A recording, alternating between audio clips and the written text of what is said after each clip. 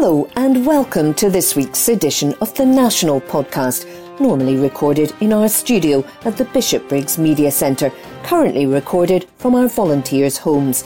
To keep in touch with us, use our social media platforms, Facebook, Instagram and Twitter, which are all at Q and Review.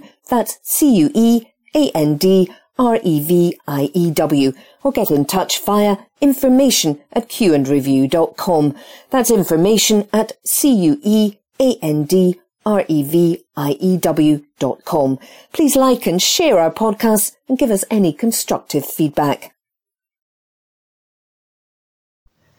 This article is from the Glasgow Times, date 29th July 2022, from the Lifestyle section. Ifran Welsh's crime TV series hunts for Glasgow tenement for Season 2 filming in Dennistoun. By Nicole Mitchell.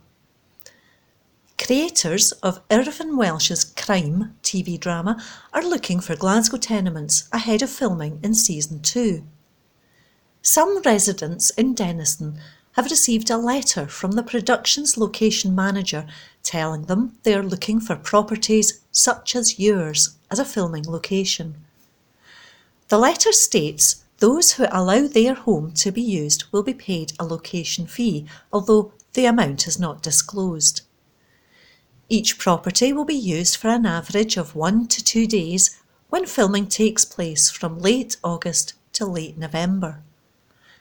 The letter read, "I am the location manager for the second series of a TV drama to be filmed in West and Central Scotland towards the end of the year, entitled Crime.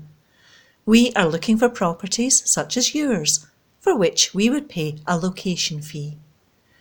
It continued, "Like the first series, which is available to stream on BritBox, the second season of Crime is a 6-part police drama featuring characters from Trainspotting author Irvine Welsh's 2008 novel of the same title and based on his forthcoming novel, The Long Knives."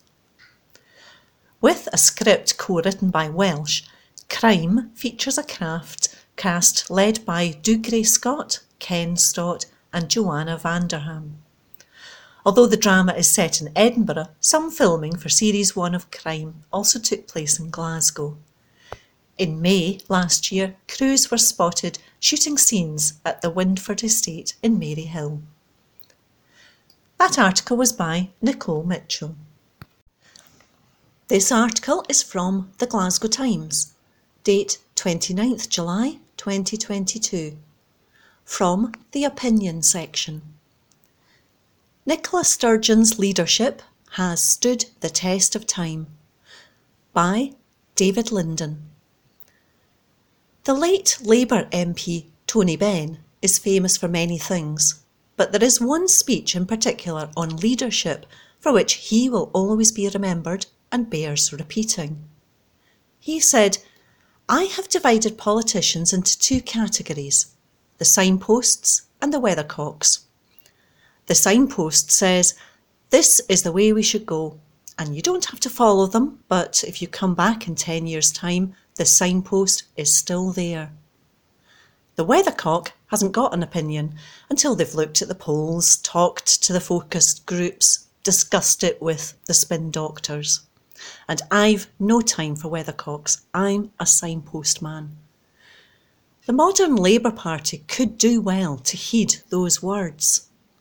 Earlier this week, Keir Starmer sacked his shadow Transport Minister, Sam Tarry, after he joined a picket line to support striking members of the Rail Maritime and Transport Workers Union at London Euston Railway Station. In a broadcast interview earlier that day, Mr Tarry had predicted his removal from the Labour front bench and defended his support for the strike, correctly asserting that he was standing on the right side of history. Sam Tarry is a signpost man. Keir Starmer, on the other hand? So desperate is Starmer to chase Tory votes that you can barely tell the 2 parties apart on policies such as Brexit and public spending. How is anyone supposed to know what the Labour Party of today stands for if they aren't prepared to stand up for ordinary workers? How far has Labour drifted from the central tenets on which they were founded? Keir Hardie must be burling in his urn in despair at his namesake. The leader of Unite the Union, Sharon Graham, this week said that Labour was becoming more and more irrelevant to ordinary working people, and she's not wrong. People need leadership which is rooted in values and principles. The electorate needs to know what you stand for if you want them to place their trust in you. The same is also true for the Conservatives, who have lost several by-elections in England due to disillusionment of traditional Tory voters. The thoroughly insipid leadership contest that we're all being subjected to has been a depressing spectacle of a policy by opinion poll and focus group. Whether it's throwing LGBT people under the bus, punching down on asylum seekers, or magicking up money as if they're contestants on Countdown being asked to pick a load of random numbers, both Rishi Sunak and Liz Truss have proven nothing other than their weathercock status. That Tony Benn quote went on to say, "Although I disagreed with everything she did, Mrs Thatcher was a signpost. She said what she meant what she said, did what she said she'd do if you voted for her." Despite Truss doing everything she can to pretend to be some sort of Marvel reimagining of the Iron Lady, she's really just a counterfeit plastic Margaret Thatcher action figure, batteries not included. Sunak has the batteries, but can't seem to boot up past his factory default settings and at least pretend to understand the human condition. How far removed and distant does this weathercock fight feel for those of us watching aghast from Scotland? The sight of these two people that Scotland will never vote for, battling it out for the Tory crown while ordinary people struggle with the cost of living catastrophe is fairly grotesque. And in a couple of years, we'll likely have to go through all this over again. Tony Benn is correct that weathercocks come and go, but that in 10 years' time the signpost is still there. That's why throughout all of this Westminster drama and misrule, Nicola Sturgeon's leadership has stood the test of time. First Minister for almost 8 years, and serving as Deputy First Minister for 7 years before that, she has now seen off 3 Prime Ministers as well as countless Labour leaders. I bumped into Nicola earlier this week in Parkhead as she made an official visit to announce extra funding for targeted money and welfare advice services embedded in GP surgeries. She has never forgotten the day job, nor the importance of delivering policies grounded in the values and principles people have backed her on. This shouldn't be revolutionary. These are shared principles. We care about each other. We want to see children have the best start in life. We all want properly funded and resourced public services. And we believe that workers shouldn't be forced into food banks. Our core values underpin not only who we are, but also our aspirations for the future. We are incredibly lucky to have principled signpost leadership in Scotland, and we ought to heed the warnings from Westminster of what happens when those in positions of power become weathercocks. Truss, Starmer, Sunak have mistaken populism for popularity, and it will be their political undoing. I agree with Tony Benn. We certainly do need a few more signposts and a lot fewer weathercocks. But Westminster shows no sign of changing. If we want direction in Scotland, we need to look closer to home. That article was by David Linden. This article is from The National, date 29th July 2022, from the Culture section.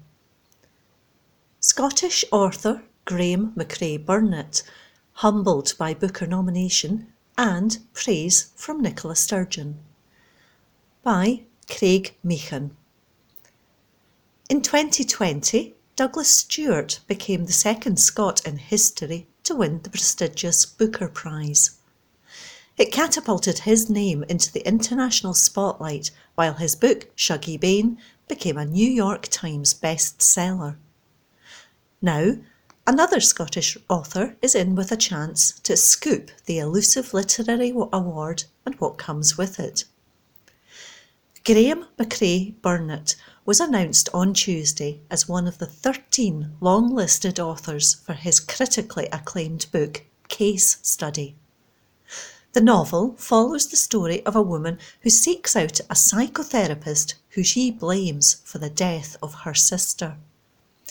While it's not the first time Booker Prize judges have found themselves impressed by Burnett's work, his psychological crime thriller His Bloody Project was nominated in 2016, the author said he absolutely did not expect to make the long list. He told The National, "I knew Sarabande Books, my publisher, was putting my book into contention, but there are upwards of 150 books going into the prize. And these are not just any 150 books. These are the books that every other publisher thinks that has the best chance of winning the Booker. So you can't possibly expect it, but it's absolutely brilliant when it's happened. I'm thrilled. It feels like an amazing achievement." For your book to be considered worthy of this kind of accolade is very gratifying. Burnett said he felt humbled by the groundswell of support he received following his nomination. "I think once it's public knowledge, and Nicola Sturgeon is tweeting her congratulations, and Ian Rankin and Val McDermid and other writers are being extremely supportive, especially in the Scottish writing community, I think that's when you really feel humbled." It's still a strange feeling for Burnett that hasn't quite sunk in, learning of the news while holidaying in Wester Ross. "I feel a little bit insulated from it," he said. "If I was home in Glasgow, I probably would have gone out for drinks with some friends, and that would make it feel real, so I'm a little distant from it." Burnett said that as well as the public tweet congratulating him on the long list, the First Minister had messaged him privately to applaud his achievement. He said, "Regardless of politics, Nicola Sturgeon is genuinely an incredible reader of novels and literature in general. She's very supportive of Scottish writers. I think to have a leading politician who genuinely cares about literature is a brilliant thing. For her to take the time to congratulate me, she's a busy woman, so it genuinely is amazing." The writer was born and brought up in Kilmarnock, but moved when he left school to study film, TV and English literature at Glasgow University. Following his graduation, he taught English as a foreign language in Prague, France and Portugal. His last job, before he published his first book at the age of 46, was a TV researcher for documentaries. But all through that time, he knew the written word was his true calling. "All I've ever wanted to do in life was publish a novel," he said. "By the time I was 40, I finished my TV job and felt like it was time to pursue what I want to do, and wrote what would become The Disappearance of Adele Bedeau." Burnett's second book, His Bloody Project, was shortlisted for the Booker Prize in 2015, something he said proved to be a career and life-changing moment for him. It takes you into the eye line of every bookshop in the country, of readers and of international publishers who are far more likely to publish your work. The book ended up being published in 20 languages. It gave me the opportunity of becoming a full-time writer. Burnett didn't stray too far from his home in the west of Glasgow to pen his award-winning novels. While most people go to the Mitchell Library to read, it's Burnett's de facto workplace. The author revealed that he's written the majority of his books at various floors of the famous Glasgow institution. I started going to the Mitchell when I was writing The Disappearance of Adele Bedeau. I wrote most of that on the second floor. Then, when I was writing His Bloody Project, I wrote that on the fifth floor. Then, Case Study, I wrote that entirely on the fourth floor. I can probably point you to the seats I actually use. While he may have 2 Booker nominations along with a wealth of other awards under his belt, the Scottish writer doesn't always feel there was a path in the literary world for him. He said, "When I was 15 to 16, I started writing. I gave my English teacher some homework, about 6 or 7 pages, and he told me he had never read anything like it before. I don't know if that was a compliment or not, but it made me feel really good, really encouraged. And then when I came up to Glasgow University, I showed the writer-in-residence my short stories, and he asked if I had thought of getting them published. Until that time, it never crossed my mind that someone like me could have stories published. I come from a middle-class background, I'm not underprivileged, but I didn't know that was a route that was possible for me. I had no idea how you go about it." Asked what's next, Burnett, who's currently on holiday, said he planned on getting a fish supper and heading to the beach.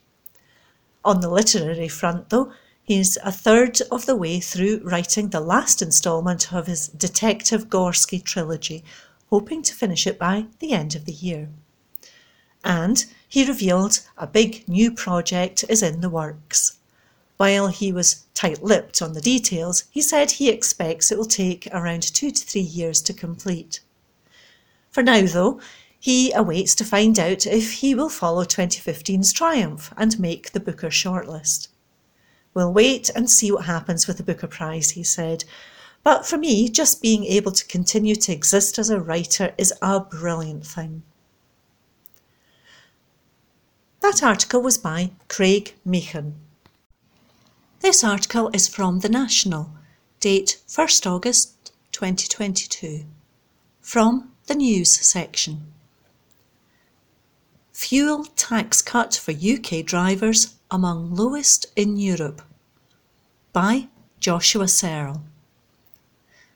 The fuel price cut in the UK is one of the lowest among European countries that have taken action against the soaring cost of petrol and diesel. Only Luxembourg has done less than the UK government out of 13 European nations that have cut petrol taxes since prices began to soar in March, according to the RAC.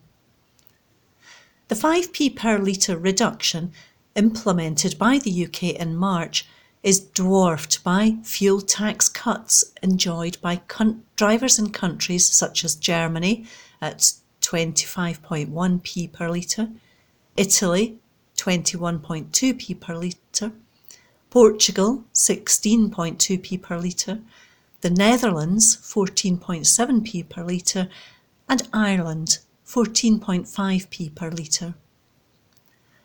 Governments in France and Spain have introduced discounts at forecourt tills worth around 15 per litre and 17p per litre, respectively.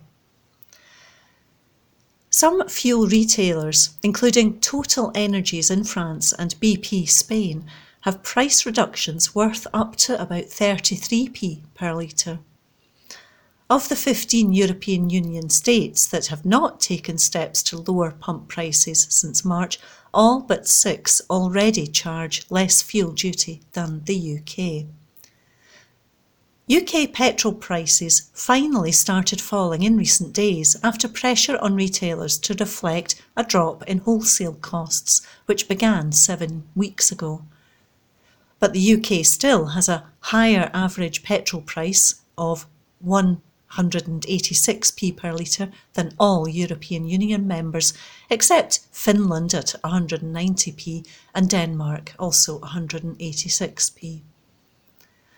RAC fuel spokesman Simon Williams said, This analysis lays bare an uncomfortable truth for the UK government, that compared to other European countries, it's pretty much done the least to support drivers through the current period of record high fuel prices.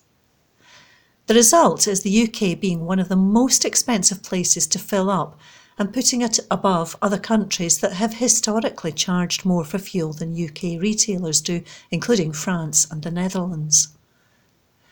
The cost of living crisis shows no sign of coming to an end anytime soon, and it's frustrating that repeated calls to the UK government for more support are falling on deaf ears.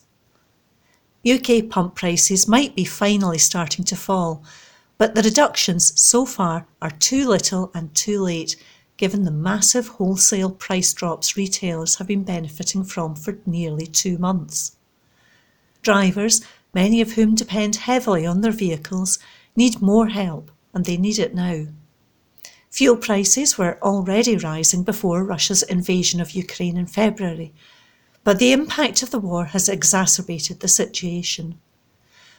A reduction in the use of Russian oil has increased demand from other producers, resulting in higher prices.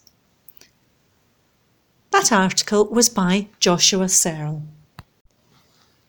This article is from The National, date 1st August 2022, from the news section. Glasgow residents get Love Local shopping vouchers in High Street rescue bid, by Jane MacLeod. Letters have been sent to 85,000 homes across Glasgow telling occupants they are eligible for gift cards preloaded with £150 each as part of a city council scheme.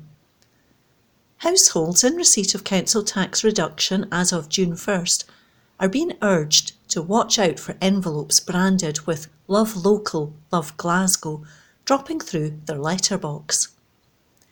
The letters detail information about using the cards when they're delivered to their homes mid-month.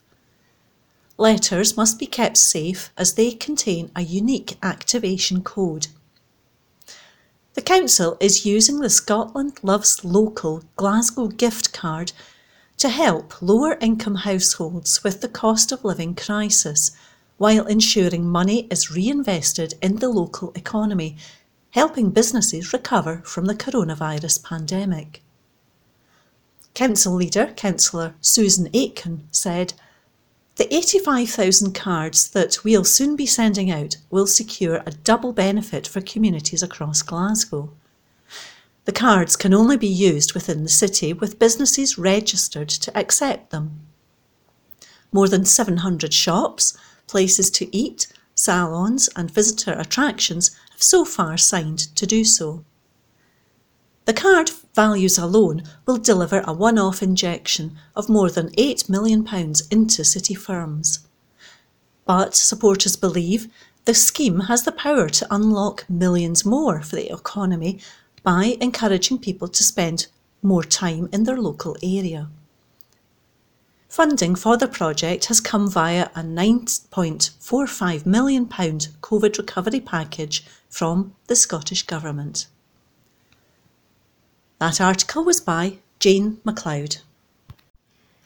This article is from The National, date 1st August 2022, from the news section. Lift for hopes of Scots rainforest recovery, by Gregor Young. Potential recovery for Scotland's rainforest has been given a boost as RSPB Scotland takes on stewardship of an important nature reserve. Responsibility for the Glen Cripsdale former National Nature Reserve, located on the tip of the Morven Peninsula on the south shore of Loch Soonart, has been handed over to the RSPB by Nature Scot. Through the Alliance for Scotland's Rainforest, RSPB Scotland and other organisations share aims in promoting, restoring and connecting the country's rainforests. Despite being less well known than tropical rainforests, those in good condition in Scotland can contain as many as 200 species of lichen, mosses and liverworts in just 1 hectare. A wide variety of insects and birds, such as wood warblers, are also supported in this type of environment. However, much of Scotland's rainforest has been lost, with the remnants highly fragmented and often in need of restoration due to invasive species, as well as pressure from animals such as deer, which eat young seedlings and can prevent natural regeneration. The wildlife conservation charity said the nature reserve is a significant piece of the fragmented jigsaw and is set to play an important role in the ambition to address the challenges facing such woodlands. It added that it is looking forward to working with the local community and landowners as it strives to restore the area, with benefits expected for local jobs as well as the climate and rare species. Dave Beaumont, RSPB Scotland's Operations Director for South Scotland, said, "We are excited to bring Glen Cripsdale under RSPB Scotland ownership and to tackle some of the issues facing this special woodland. We will need to remove invasive non-native species such as rhododendron, along with Sitka spruce, and reduce the impact of deer on tree regeneration. We hope this will kickstart a bigger restoration project across the whole of Morven, helping to restore Scotland's rainforest on scale." That article was by Gregor Young. This article is from The National, date 1st August 2022, from the Culture section. Minecraft project brings Burns's Ellisland farm back to life, by Gregor Young. The former home of Scotland's national bard is being brought to virtual life thanks to a team from Glasgow University.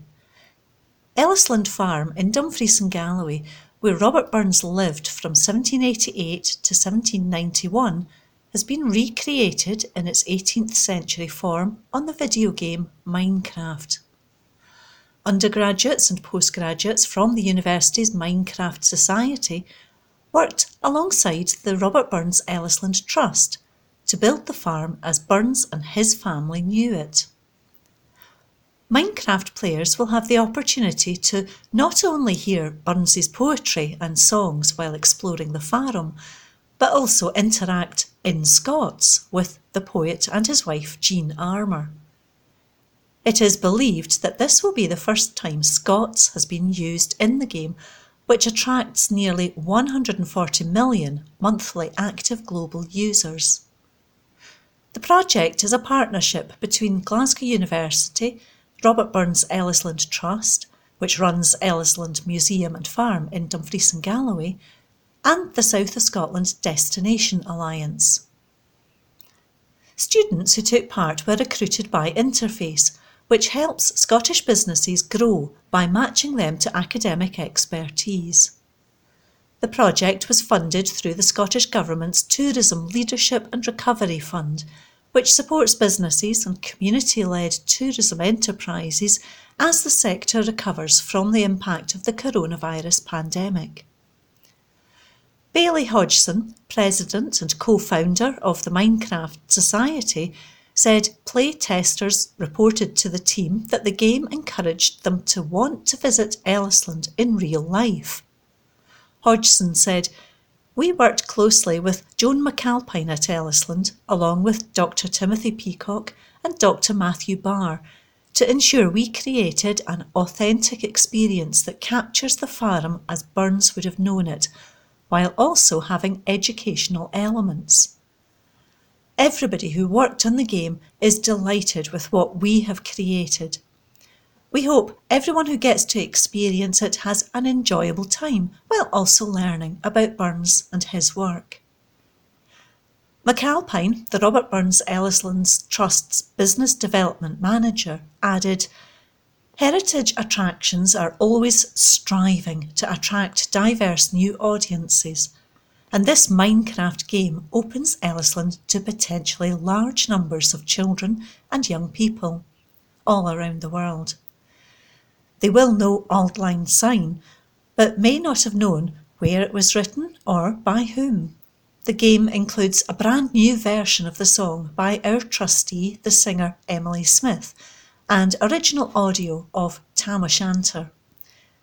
We are so excited about it and loved working with Bailey and the Glasgow University team. That article was by Gregor Young. This article is from The National, date 1st August 2022, from the Politics section. We need to make a stand for Scotland's lamb in face of Aussie trade deal. By Ruth Watson, founder of the Keep Scotland the Brand campaign. Sheep have been an integral part of Scotland's culture for thousands of years, providing essential wool, milk and meat from the poorest of grazing. They were so valuable that greed took hold, with landowners cruelly clearing entire communities of people and denuding our hills through overgrazing. Yet now, Scotch lamb is disappearing from our shop shelves as supermarkets increasingly give prominence to imports from the other side of the world. At a time of year when Scottish mutton is readily available, one shocked shopper, Claire Taylor, took to social media to highlight what she called the betrayal of Scottish farmers during what is a deeply challenging time for the sector, with not a single Scottish lamb product on the shelves in her local Kilmarnock, Asda or Tesco stores. The National Farmers Union of Scotland is so concerned about the lack of Scottish farm-assured meats on supermarket shelves, it monitors and highlights the situation through its Shelf Watch campaigns. Janet Roberts is one of 3 shepherds with the Kildale Sheep Stock Club, caring for a flock of North Country Cheviots, which roam across 30,000 acres of peat bog by the Kyle of Durness, in a form of common grazing once seen across much of Scotland. Her Facebook photo blog, The Norwesterly Shepherd, offers rarely seen images of this spectacular part of Scotland, cataloguing the life of the sheep in her care, aided in her work by a small band of enthusiastic border collies. Janet is dismayed by the way imports from Australia and New Zealand are given prominence over local Scotch lamb. When you think how far it is coming, how sustainable is that? Janet asks. The way we farm is a lovely natural system. The meat and even the fats on the mutton and lamb are healthy for you in the kind of grazing they're on and the kind of life they lead. I am of the opinion that local should be clearly on the shelf. It's one of the reasons I shop at my local Lidl. They always make an effort to stock local produce. Scotch lamb plays a very important part of the economic landscape in the North West Highlands. The Australia trade deal shows the blatant disregard politicians in London have for agriculture. The fact they are prepared to push this deal through without scrutiny tells you everything you need to know. The new Australian trade deal is the first fully negotiated by the UK government since Brexit. It was met with delight by the Australian Prime Minister and Aussie farmers.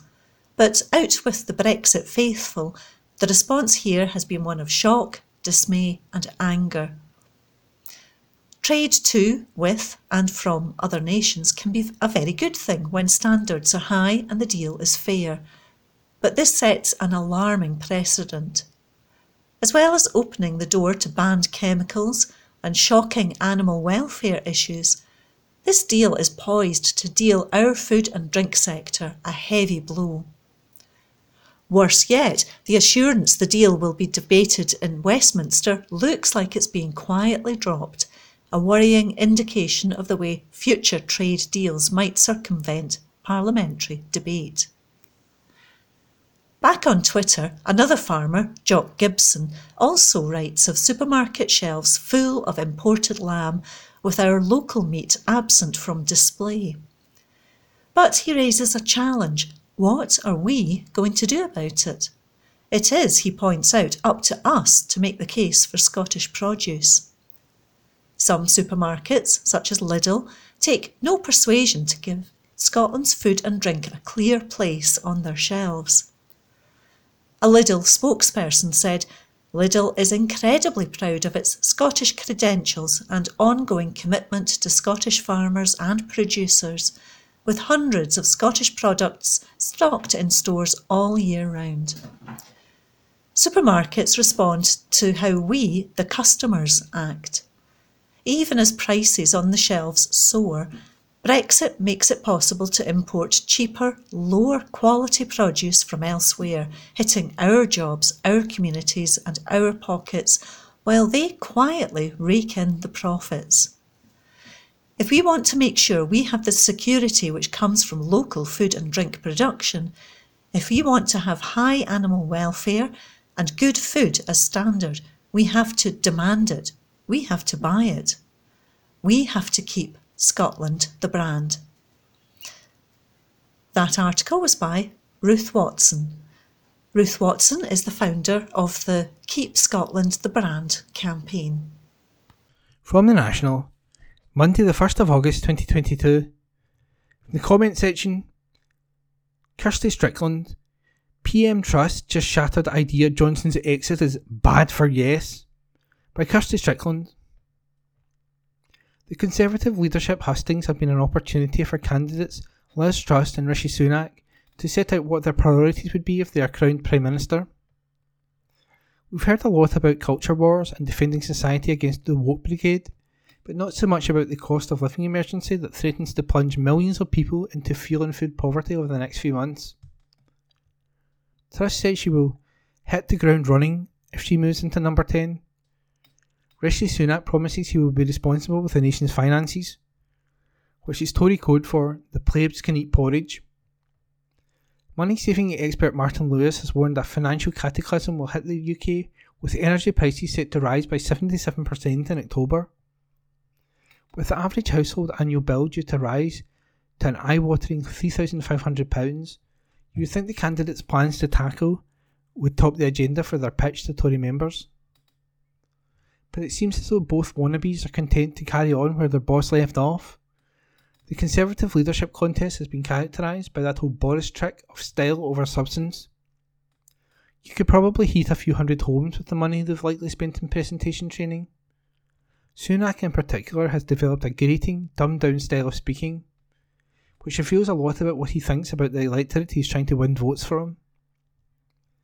As to the favourite, Truss doesn't have to try quite so hard, which is lucky for us, because the last time she injected her full personality into a speech, she ended up doing a viral monologue about cheese and pork. The anti-immigration, anti-regulation, pro-business rhetoric we've heard from both is red meat for the Tory base, but nothing excites the party's members quite as much as an anti-independence soundbites, and the candidates have happily obliged. Tories love to hear that Scotland will be put in its place, and that any attempts to escape the precious union will be thwarted. Rishi Sunak has promised to be firm with Nicola Sturgeon if she requests his support for a second independence referendum.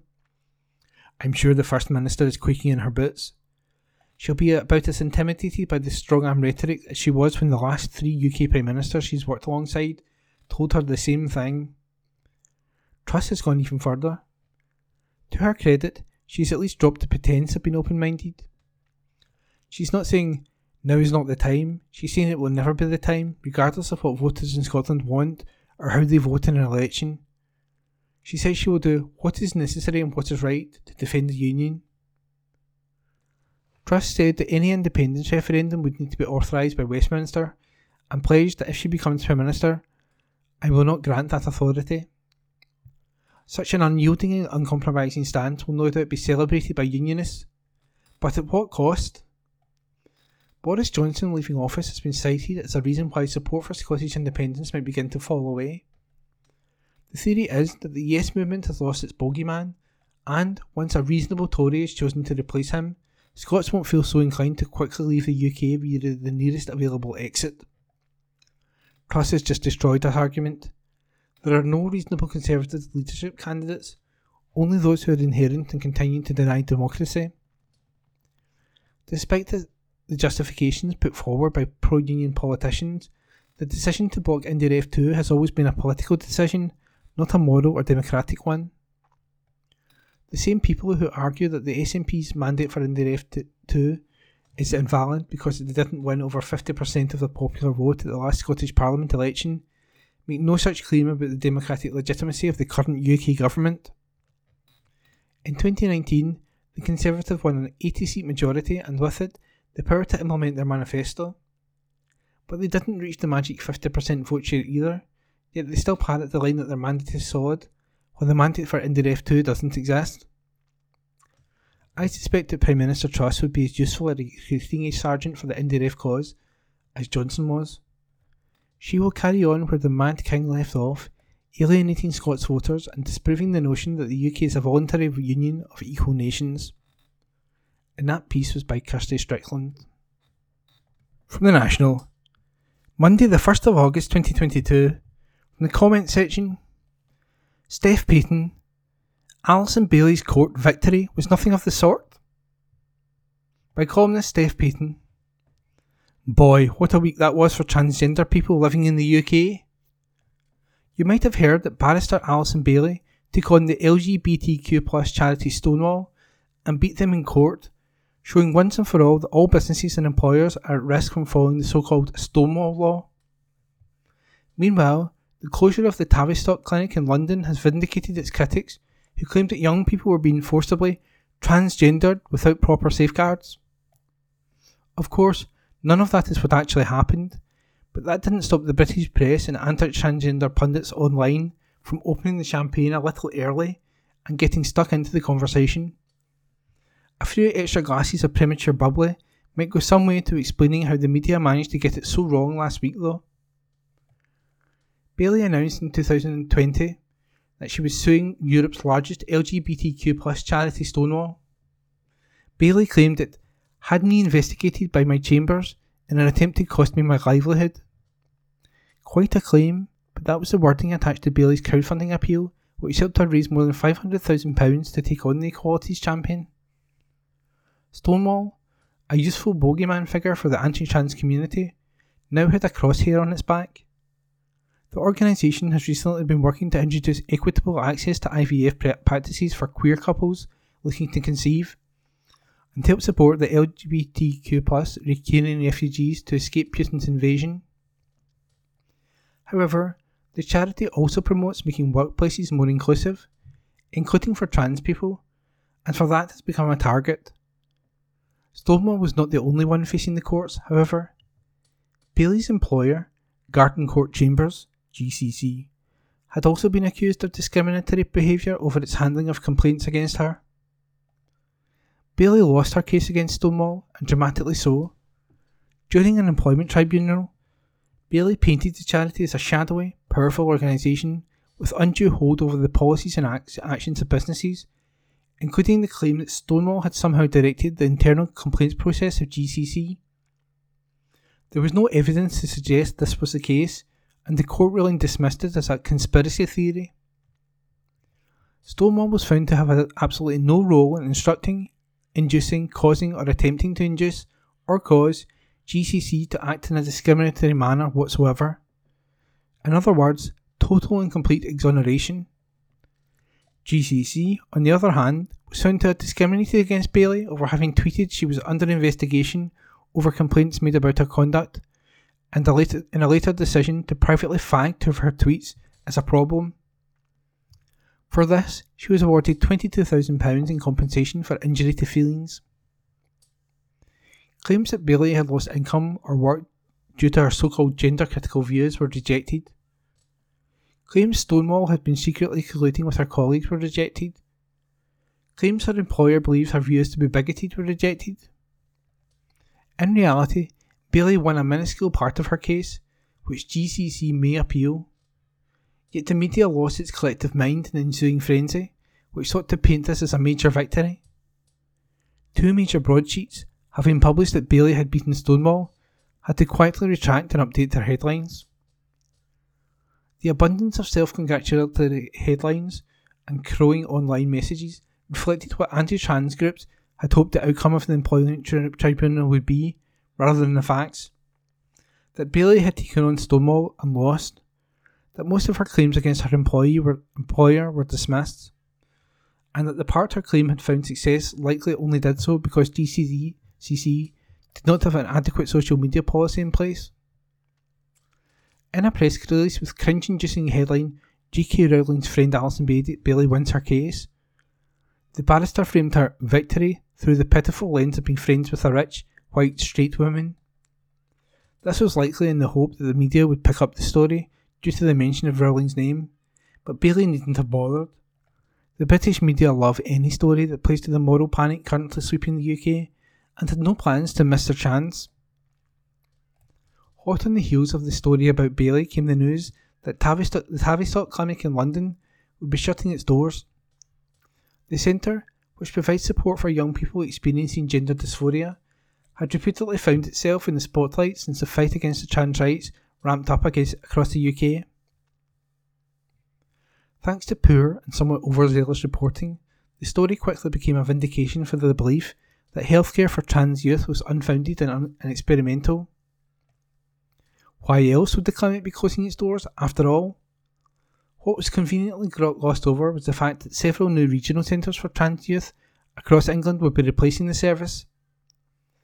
Had reporters bothered to speak to those young people about the closure, they may have heard this was viewed by many as a positive step, including myself. Moves to more local healthcare provisions are to be welcomed, rather than continuing on with the broken service that oversubscribed Tavistock was providing. So last week was, in actuality, a good one for trans people, hidden within orchestrated misinformation that sought to give the anti-trans movement momentum, to create doubt around the competence of Stonewall, and to undermine the science of transition. On this, they failed. And that was a comment piece by Steph Payton.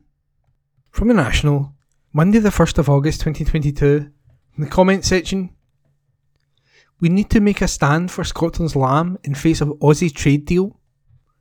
By Ruth Watson, founder of the Keep Scotland the Brand campaign. Sheep have been an integral part of Scotland's culture for thousands of years, providing essential wool, milk and meat for the poorest of grazing. They were so valuable that greed took hold, with the landowners cruelly clearing entire communities of people and denuding our hills through overgrazing. Yet now, Scotch lamb is disappearing from our shop shelves as supermarkets increasingly give prominence to imports from the other side of the world. At a time of year when Scottish mutton is readily available, one shocked shopper, Claire Taylor, at CJTaylor92, took to social media to highlight what she called the betrayal of Scottish farmers during what is a deeply challenging time for the sector, with not a single Scottish lamb product on the shelves in her local Kilmarnock Asda or Tesco stores. The National Farmers Union of Scotland is so concerned about the lack of Scottish farmer-shoed meats on Scottish supermarket shelves, it monitors and highlights the situation through its Shelf Watch campaigns. Janet Roberts is one of 3 shepherds with the Keeldale Sheep Stock Club, caring for a flock of North Country Cheviots, which roam across 30,000 acres of peat bog by the Kyle of Durness, in a form of common grazing once seen across much of Scotland. Her Facebook photoblog, The Norwesterly Shepherd, offers rarely seen images of this spectacular part of Scotland, cataloguing the life of sheep in her care, aided in her work by a small band of enthusiastic border collies.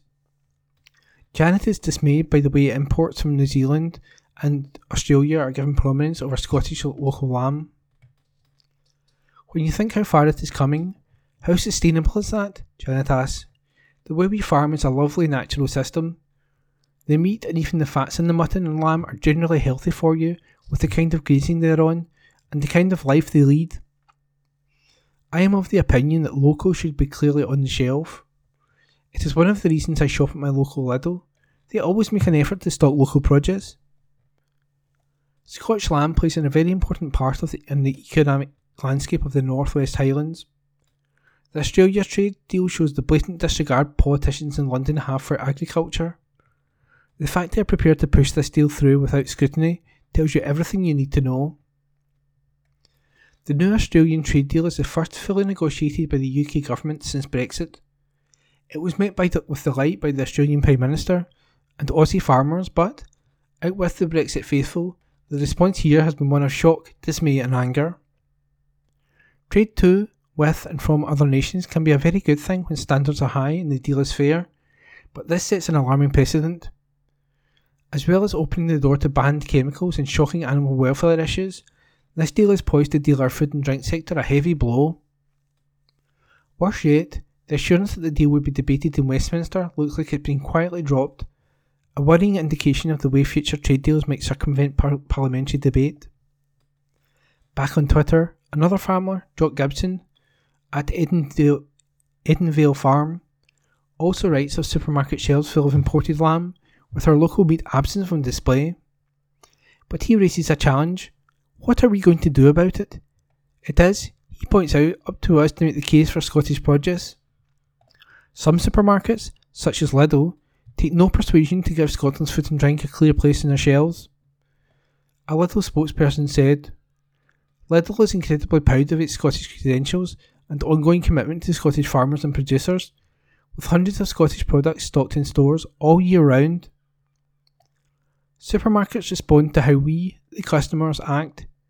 Even as prices on the shelves soar, Brexit makes it possible to import cheaper, lower quality produce from elsewhere, hitting our jobs, our communities and our pockets, while they quietly rake in the profits. If we want to make sure we have the security which comes from local food and drink production, if we want to have high animal welfare and good food as standard, we have to demand it. We have to buy it.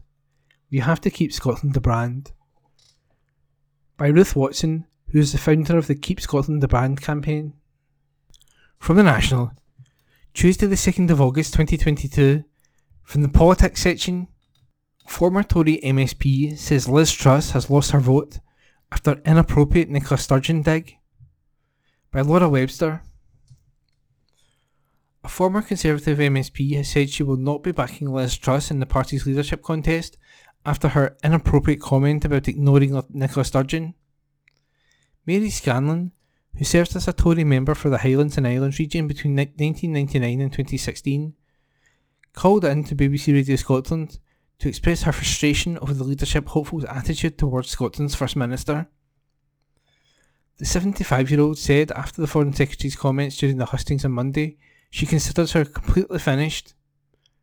Truss received a huge amount of applause from the Conservative members in the audience when she described Sturgeon as an attention seeker who should be ignored. The comment was met with anger in Scotland, with Deputy First Minister John Swinney calling the language completely and utterly unacceptable. Scanlon told presenter Kay Adams that she is awaiting the post-worker delivering her leadership contest vote, so she can make her disappointment with the comments known. I'm what they would call a floating voter, the former MSP told listeners. I was actually veering towards Rishi. I like his economic policy, but I felt in recent days he's been losing a wee bit of sparkle. So I was beginning to consider Liz Truss and, to be quite honest, as far as I'm concerned, she's completely finished. Scanlon went on to compare Truss's approach to a leader she doesn't like with former Prime Minister Theresa May's attitude towards Donald Trump. If you remember when Donald Trump took office, people were saying, why do you talk to him, she recalled. And what Theresa May said was he holds the office of the President of the United States. So basically what she was saying was she doesn't have to respect him, but she did respect the office. Scanlon went on, I think what's happened with Liz Truss is she's crossed a line. What she has to remember is people like myself who've been around the block for a while, what we are looking at for 3 years of Boris and his off-the-cuff comments, and Peppa Pig and all those silly remarks, we're looking for someone with maturity, and someone that is much more statesmanlike than Boris, though he did a lot of good things. I think what Liz Truss said was inappropriate, and it didn't belong to this debate. and I think she's probably lost one vote, which is maybe not much in the grand scale, but it certainly changed my vote. Her intervention comes after Swinney said that whatever people's politics in Scotland are, they will be horrified by Truss's comments. He told the BBC, "The Unionist campaigners suggest Scotland should be at the heart of the United Kingdom, and how Scotland can be expected to be at the heart of the UK when the democratically elected leader of our country is, in the view of the person most likely to be the next Prime Minister of the UK, somebody that should be ignored, is completely and utterly unacceptable. I think Liz Truss has fundamentally, with one silly, intemperate intervention, fundamentally undermined the argument she tries to put forward, that Scotland somehow can be fairly well treated in the heart of the United Kingdom." Lorna Slater, co-leader of the Scottish Greens, added that Truss has shown total disrespect to the First Minister and a contempt for everyone that voted for a pro-independence majority of MSPs in last year's election. She knows that the democratic case for a referendum is unanswerable, so she would rather patronise us and ignore us, she said. But one Tory MSP, the party's COVID recovery spokesperson Murdo Fraser, called the anger manufactured. Fraser told the BBC's Good Morning Scotland programme that Sturgeon does not speak for the Scottish majority on the topic of independence. Let's just remember that, according to polling, barely a third, if that, of the Scottish population support an independence referendum on the timescale being proposed by Nicola Sturgeon. He said, adding that Truss is far more in tune with the majority of Scottish opinion on the matter. The most recent polling on Scottish independence has around a 50-50 split between yes and no. And that article was by Laura Webster. From The National, Tuesday the 2nd of August 2022, from the sports section. Hibs eye Martin Boyle transfer return, but Scottish Premiership rival could hijack deal. By Aidan Smith. Hibernian are eyeing a transfer return for Martin Boyle, according to reports. The speedy winger left Easter Road in January when he switched to Saudi Arabian club Al Faisali in a £3 million deal. Al Faisali were relegated from the Saudi Pro League, and the Sun now say that Hibs are plotting a return. Boyle watched on during Edinburgh outfit's Premier Sports Cup clash against Morton. The report also states that Boyle has watched Aberdeen in action in the League Cup, and Jim Goodwin's side could hijack a possible deal. Boyle played 187 league games for Hibs and scored 47 goals along the way during his 7-year stint. He has now also become a key member of the Australian national team at international level. This article was by Aidan Smith. From The National of Tuesday the 2nd of August 2022, from the comment section. The England as Britain fairy tale damages all the nations of the UK. The picture shows a man carrying an English national flag as he walks along Westminster Bridge on January the 31st, 2020, the day Brexit took effect.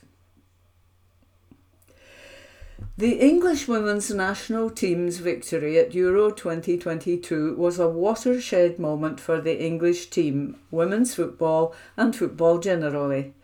It was devoid of all the usual hysteria, celebrity overkill and jingoism associated with the England men's team. This is a moment for reflection on what women's football has had to overcome to get here. The English FA banned the women's game in 1921, saying it was quite unsuitable for females, as did the SFA. The FA only unbanned it in 1971, the SFA in 1974, the latter being one of the last in the world. Watching English football for Scots has its hazards.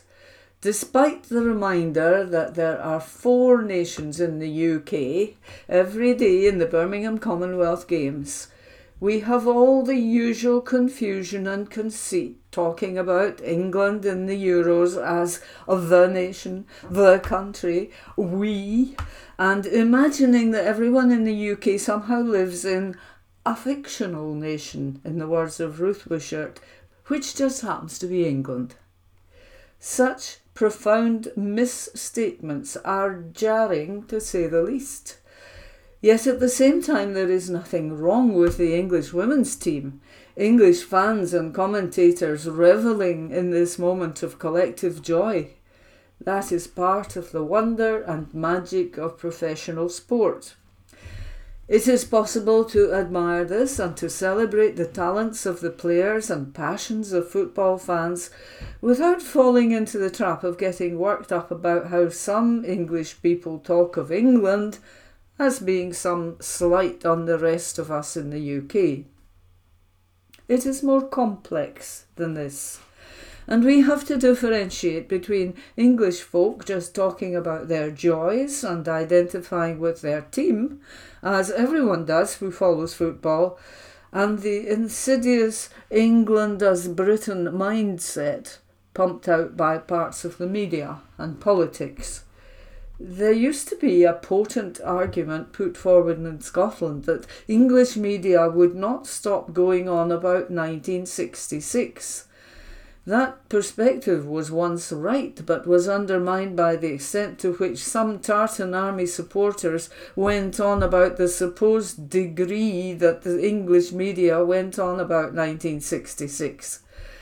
We were the ones left obsessing about the English obsession, which isn't a good look. There is a wider current. Anyone but England, ABE, defining ourselves through whoever England is playing at football. This is dramatically different from a healthy rivalry, and jettisoning it doesn't mean Scots have to support England. It is more that we can surely aspire to have the confidence to see the world not through how we see England, but through a wider international horizon. Over the weekend, Pat Kane retweeted a 1970s piece of TV footage where cultural icon Hugh McDermott talked about Scotland politically and culturally in the 70s. He dismissed devolution as something not worthy of his support, but even more so revelled in his support for Anglophobia, removing English cultural influence from Scotland and in effect advocating a cultural separatism between the two nations. It was and is unattractive and unviable, and a voice and perspective from another age of Scottish powerlessness and inferiorism that we do not need to hold on to today. The Scottish debate needs to differentiate a few things.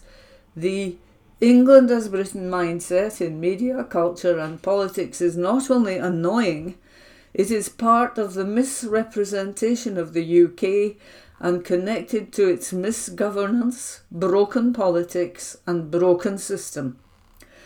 In this there is much scope for common ground. The vast majority of people who live in the diverse, varied country that is England are equally misgoverned by Westminster and the British political classes. England is a nation and name which the media and most UK politics does not want to acknowledge or even say.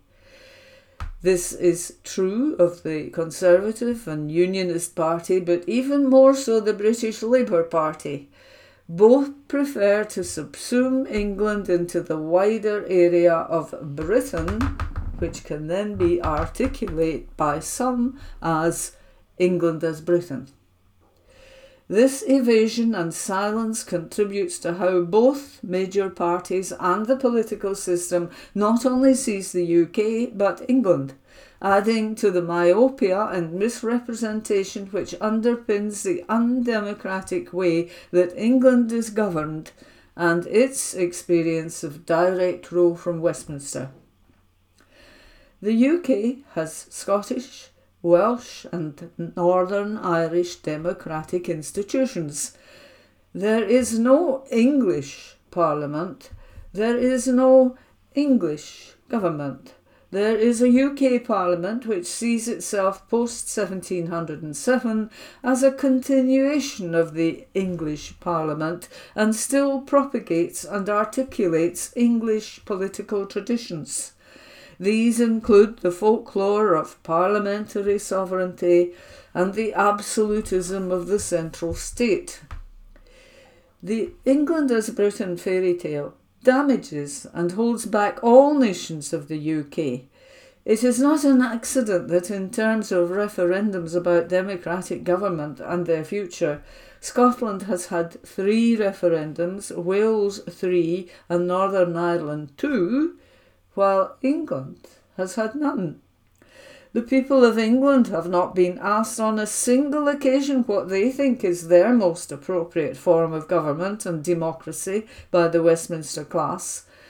This is because to do so would begin to unravel the whole system and shows that not asking the English is not only anti-democratic, it is unsustainable. Football might only be a sport, but it does illuminate wider cultural and societal truths. The English women's triumph shows that it is nigh impossible to stop England as a nation finding voice and expression, and it says something about how the 4 nations are represented and who gains from the current dispensation. Scottish responses to this shouldn't fall into the trap of being small-minded and hunting for slights and insults. Instead, we need to make common cause across these aisles between those of us in Scotland wanting change and our English neighbours and friends, along with the Welsh and those living in Northern Ireland. Our common cause should be uniting against the narrow, blinkered Westminster take of Britain, with its racism, xenophobia, stigmatisation of minorities and those who challenge it, as well as its continual living in the past and harking after British Empire. We still live in the shadow of the Empire State, and whichever party is in office, Tory or Labour, the war party is still in power with its obsessions of militarism, overseas action and the endurance of the UK as a warfare state. Scottish self-government has to aspire to take the high ground and be outgoing, optimistic and generous, and make alliances with those across the UK who want to throw off the shackles of the Westminster system and its rotten, broken and corrupt politics.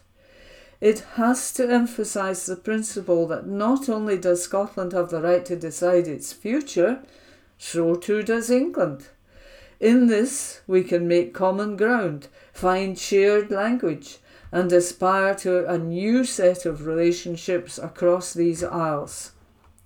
If Scotland aspires to be a modern, democratic and progressive country, we should encourage England to also embrace such a future and find mutual inspiration in finally breaking free from the constraints of the British Empire State.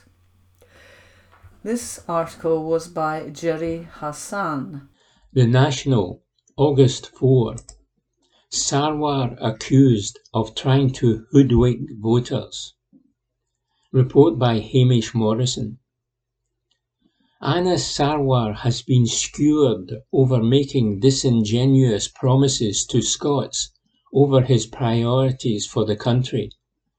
The Scottish Labour leader is facing awkward questions after he claimed the party's #1 principle for reforming Holyrood was, the Scottish people are sovereign and have the right to determine the best form of government for our needs. But the SNP have said Scottish Labour's continued opposition to holding a second referendum on the question of Scottish independence exposes this pledge as a con trick. Paul McLennan, SNP MSP for East Lothian, has called on Sarwar to apologise for trying to hoodwink people. It comes after Sarwar on Wednesday revealed his plans to reform the Scottish Parliament, which he argued was not fulfilling its duties in holding the government to account, claiming the SNP had installed a culture of secrecy in the corridors of power. McLennan added, "If Labour had a shred of honesty or integrity, their top pledge, that the Scottish people are sovereign and have the right to determine the best form of government suited to our needs, would mean that they support the democratic mandate for an independence referendum. Instead, they stand shoulder to shoulder with the Tories in trying to block the democratic will of the people. Their paper is one of the most dishonest documents published by a political party in recent times, but the people of Scotland can see right through it, and the longer Labour side with the Tories, the more irrelevant they become." A senior government source told The National, "Clearly Scottish Labour do not believe a word of this, because otherwise they would be backing a referendum. Not because they necessarily want independence, but because they recognise there is a democratic mandate. It is deeply, deeply disingenuous from Labour." Sarwar has unveiled a list of pledges he said would create more transparency and accountability in both the Parliament and the Scottish Government. Katie Clark, the party's community spokesperson, will introduce a bill to Parliament which will strengthen the freedom of information laws in Scotland, and Sarwar pledged a Scottish Labour government would tighten the ministerial code, introduce recall powers to get rid of MSPs convicted of crimes or found to have broken parliamentary rules, as well as introducing the right of parliamentary privilege in Holyrood. But the Scottish Government has said its rules on disclosure were already the strongest and most far-reaching in the UK. Sarwar remains committed to opposing a second vote on Scotland's future, framing the constitutional question as divisive and arguing independence is a distraction from other issues. The SNP insist Scotland being tied to the Union meant the country was not able to deal fully with crisis facing society amid the cost of living crisis and the lasting impact of austerity. A Scottish Government spokesperson said, "The Scottish Government is committed to openness and transparency and recognises that scrutiny is the bedrock that underlies effective governance. It is for the Scottish Parliament to consider matters relevant to its internal operation, including its mechanisms for holding the government to account. Scotland already has the most open and far-reaching FOI legislation in the UK, and we are currently considering extending it even further.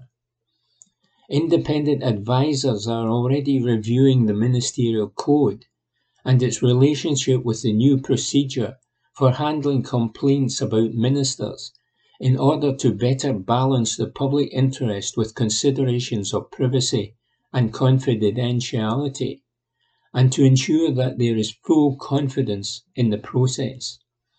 Any necessary changes to the ministerial code are for the First Minister to consider and will be made in due course.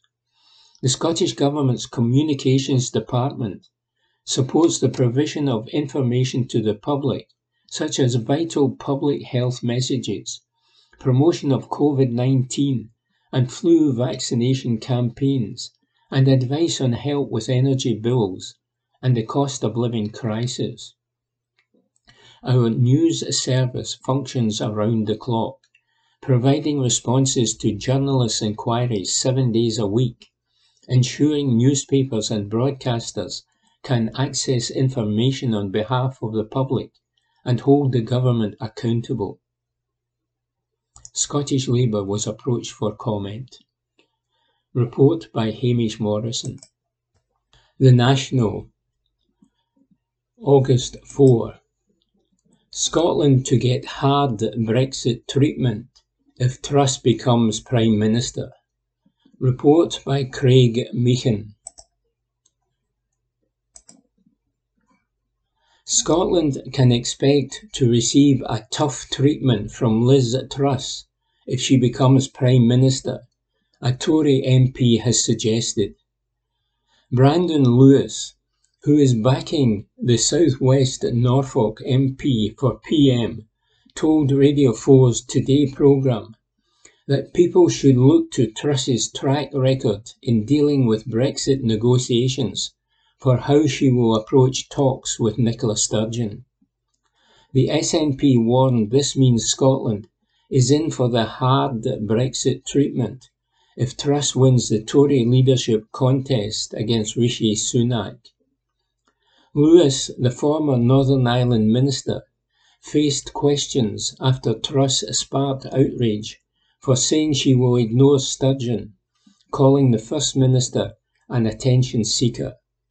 The former Foreign Secretary's campaign team later backtracked on her statement. Lewis told the BBC, "The next UK Prime Minister has to get on and focus on what matters for people across the country, including people in Scotland," as he rejected calls for a second independence referendum. Radio 4 presenter Mishal Hussain asked, "But calling Nicola Sturgeon an attention seeker, is that not going to alienate people? Liz Truss's job is going to be to try and safeguard the union." Lewis responded, "And the best way you do that is by showing people that you can deliver for all of the people in Scotland and make sure that they're getting good education, good support in the health service, something that the Scottish Government, the SNP at the moment, are not delivering. In fact, they're failing quite dramatically on that. Liz wants to make sure wherever you are in the United Kingdom, you have access to good quality education, that you've got more money in your pocket, that businesses are growing and creating jobs, and we've got a strong economy." Hussain told Lewis that if Truss wins the Tory leadership contest and becomes Prime Minister, she would have to sit down and work together with Sturgeon. The former Tory chair replied, "Actually, Liz has got a very good track record already. As Foreign Secretary, she's had some very tough conversations and given some very tough messages to the EU in terms of dealing with the Brexit issues and the Northern Ireland political issues, but at the same time has still been able to work with our partners and colleagues in the EU around standing up to Putin."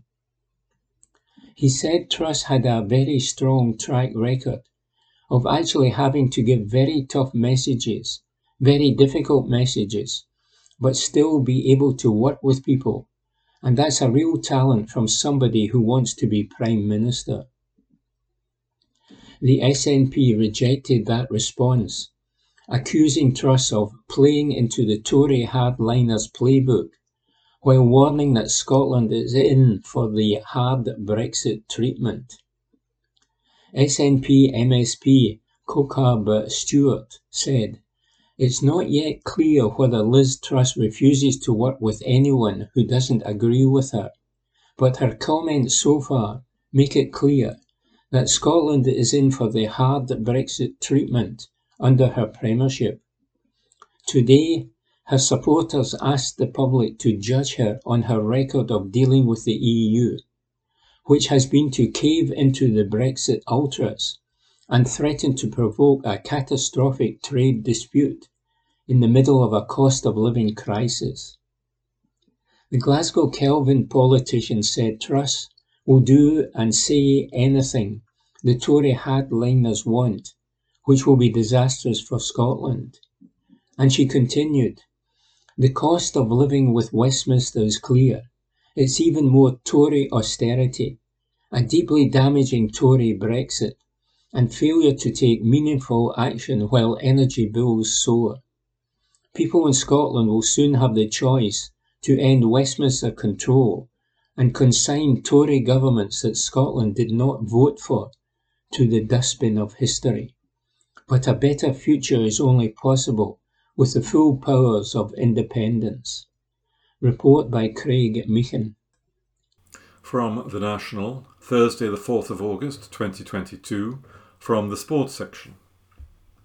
Andy Firth reveals classy Rangers gesture as he admits he lived the dream, by David Irvin.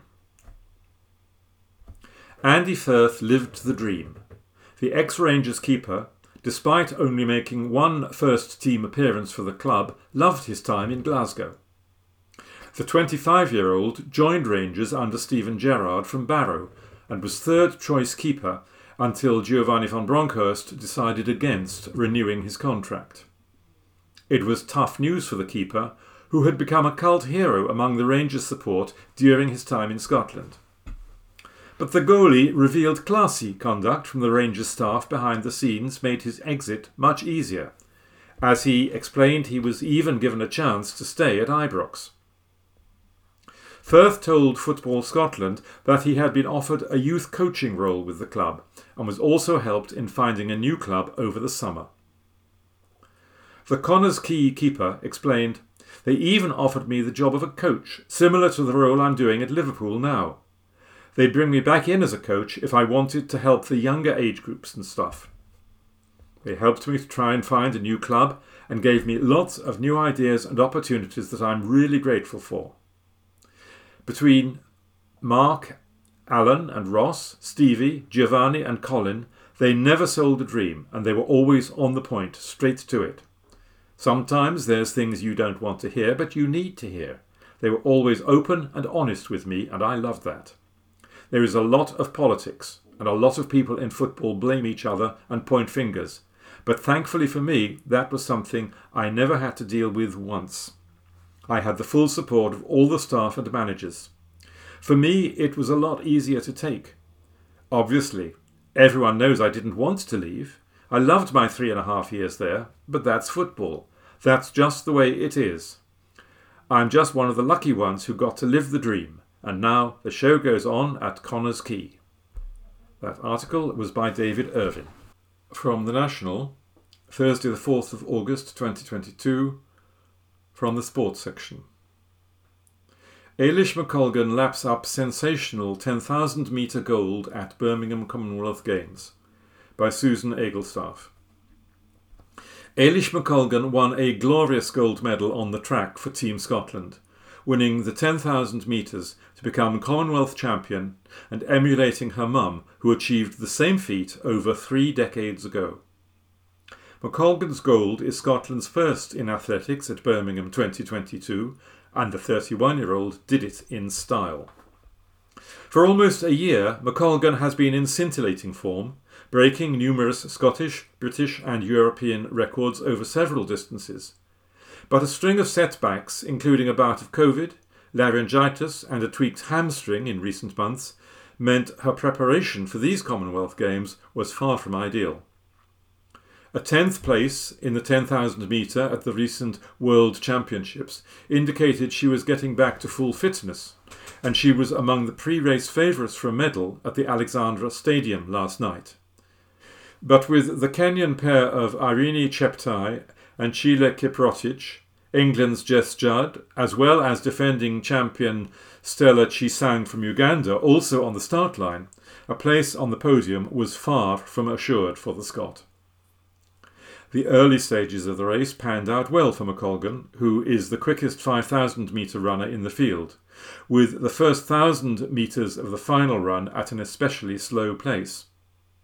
As things progressed, McColgan took the race on, going to the front, and she whittled the field down to her and the 2 Kenyan women, who are better known for their exploits on the road than the track, but are accomplished championship performers nevertheless. With 1,000 metres to go, Kiprotich became hampered by an injury and dropped back, with McColgan and Cheptai opening up an unassailable gap between them and the rest. At the bell, Cheptai tried to kick for home, but she could not shake McColgan, who remained steadfastly on her shoulder, and with around 60 metres to go, the Scot put in a burst of pace that left the Kenyan in her wake to take gold in a new Commonwealth Games record of 30 minutes 48.6 seconds. It is Colgan's first major championships gold medal, emulating her mum Lizzie's 10,000 metre victory at the 1986 and 1990 Commonwealth Games. It was her mum who was among the first to congratulate McColgan on her win, with both mother and daughter in tears at the enormity of the Dundonian's achievement, and in the immediate aftermath, McColgan admitted she was close to speechless at her win, which came in her third Commonwealth Games and her fourth different discipline, following her appearances in the 1500 metres, steeplechase and 5000 metres over the past two games. It's been such an up and down year with COVID and another illness and a couple of niggles at the wrong time. I knew the fitness was somewhere in me, but I couldn't have asked for any more tonight. To have my family here, and the crowd were incredible, the noise was vibrating through my entire body, she said. I wanted it so bad. I know those two Kenyan ladies from the road circuit, so I know they're strong, and I knew they'd put in bursts to try and break up the pace, but I knew if I could stay with them, I could close well, so it's an absolute dream. It's so special. I've found an event finally that suits me, and to win it is incredible. I was ready to win a medal here, but you could see how over the last 100 metres how much I wanted gold, and I can't even put into words how I feel. Guy Learmonth also showed some impressive form, finishing second in his heat of the 800 metres in 1 minute 49.15 seconds to qualify for Sunday's final. Another final appearance, 8 years after doing the same at Glasgow, is just reward for the 30-year-old, whose 2021 season was almost completely obliterated by the after-effects of COVID. That was a tough heat, he said. A lot of people probably wrote me off with past year I've had, and people have been kicking me when I'm down. But the last 4 weeks I've got my head together and I've proved there what I can do. In the women's 400 metres, both Nicole Yergin and Zoe Clark made it safely through to the semi-finals. Yergin was first up, finishing third in her heat in 52.52 seconds, while Clark was a shade faster, crossing the line in 51.84 seconds to finish seconds in her heat.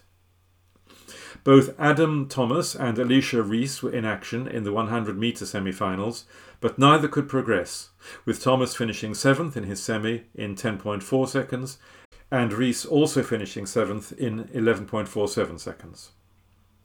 The new Commonwealth Sprint champions are Fernando Omanyala of Kenya, who won the men's title in 10.02 seconds, and Olympian champion Elaine Thompson-Herah, who took gold in 10.95 seconds, with England's Daryl Nater taking bronze. That article was by Susan Agelstaff. And that was this week's The National Podcast, normally recorded in our studio at the Bishopbriggs Media Centre, currently recorded from our volunteers' homes with the publisher's kind permission. Thanks for listening.